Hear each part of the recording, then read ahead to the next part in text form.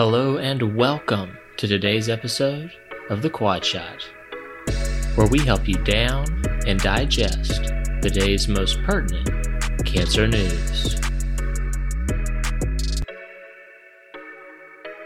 It's December 7th, 2020. Welcome to the Quadcast. Let's dive in. First up, that MSI high. We learned at ASCO 2020 that first-line pembrolizumab was superior to chemotherapy for patients with microsatellite instability high metastatic colorectal cancer, or MSI high. Now we have those results in full publication. MSI high tumors seem to be less sensitive to chemotherapy. These tumors have a high mutational burden, though, which we've learned makes them more responsive to immunotherapy. In KEYNOTE-177, patients were randomized to pembrolizumab or chemotherapy. Chemo regimens were modified FOLFOX6 or FOLFIRI, both with the option of additional bevacizumab or cetuximab. We already knew that median progression-free survival was improved from 8 to 16.5 months, and at 24 months, the progression-free survival rate was improved from 18 to 48%. As we've seen time and time again, the benefit of immunotherapy over chemo in certain populations is driven by more durable responses.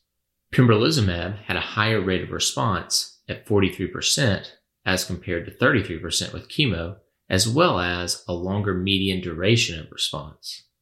At the 2-year mark, a whopping 83% of partial and/or complete pembrolizumab responses were ongoing, compared to just 35% for chemotherapy.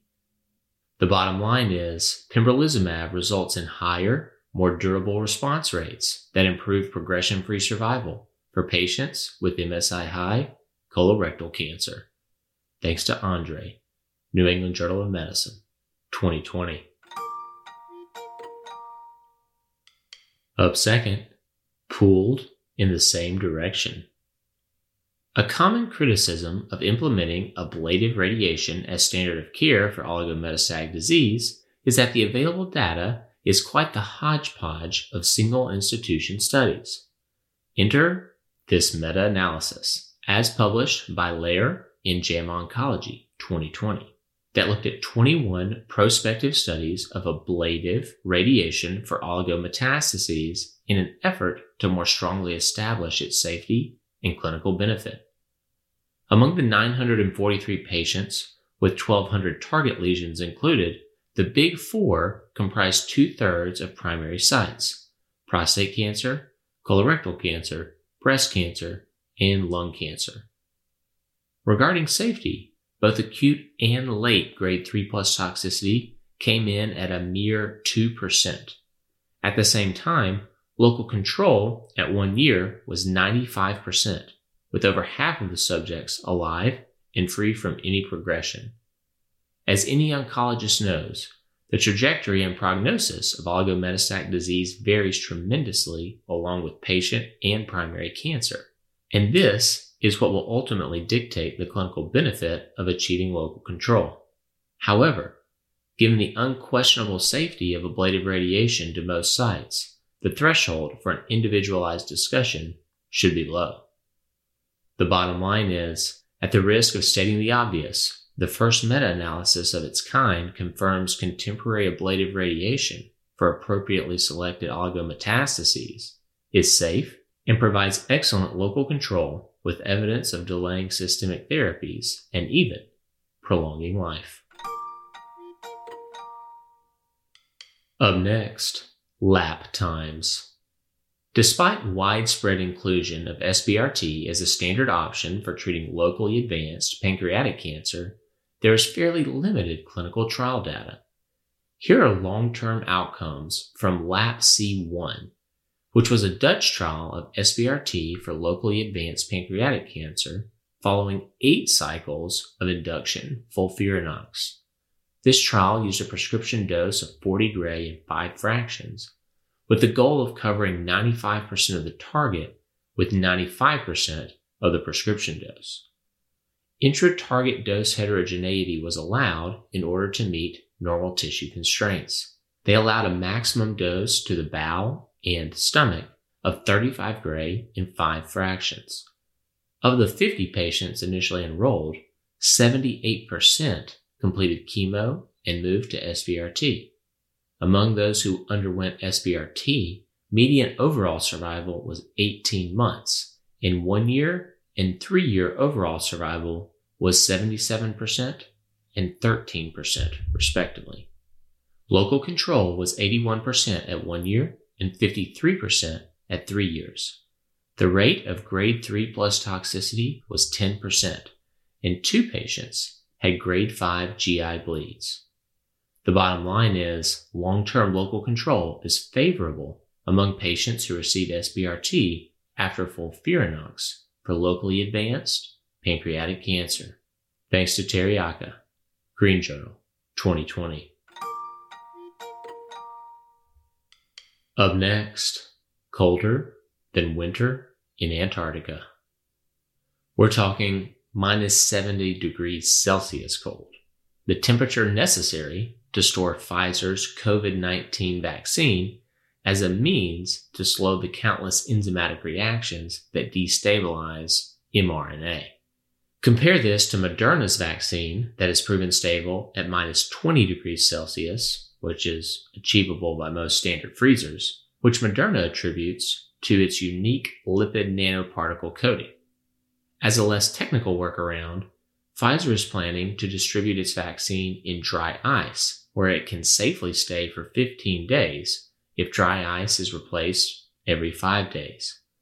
Once thawed, it can stay refrigerated for 5 days, but the dry ice packaging can be opened no more than twice daily for no more than 60 seconds at a time. Does anyone else foresee user error entering into the equation here? Moderna's vaccine, on the other hand, can be stored in a standard freezer for up to 6 months, in a refrigerator for 30 days, and room temperature for 12 hours.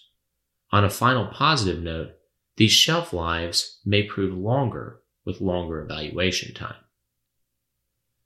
The bottom line is, well-orchestrated vaccine administration logistics may allow you to cancel that Amazon order for an ultra freezer. Thanks to Simmons Duffin, NPR, 2020. Up next, oh snap, Pap.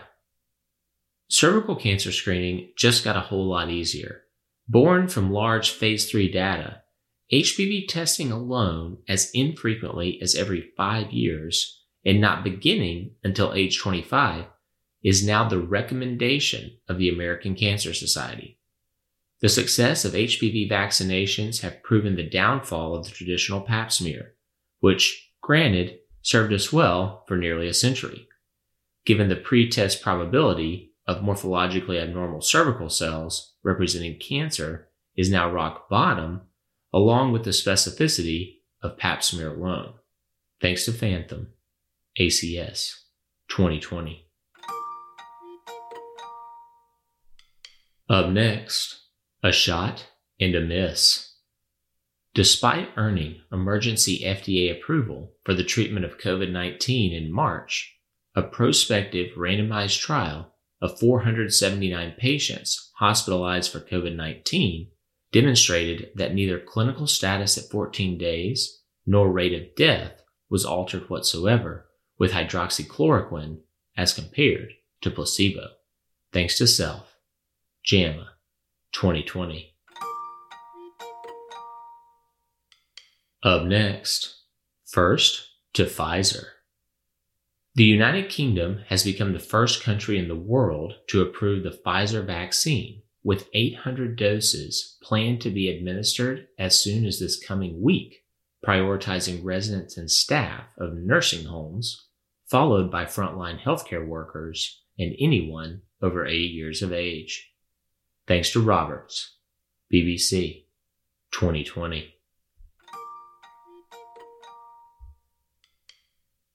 Finally, I don't do guilt.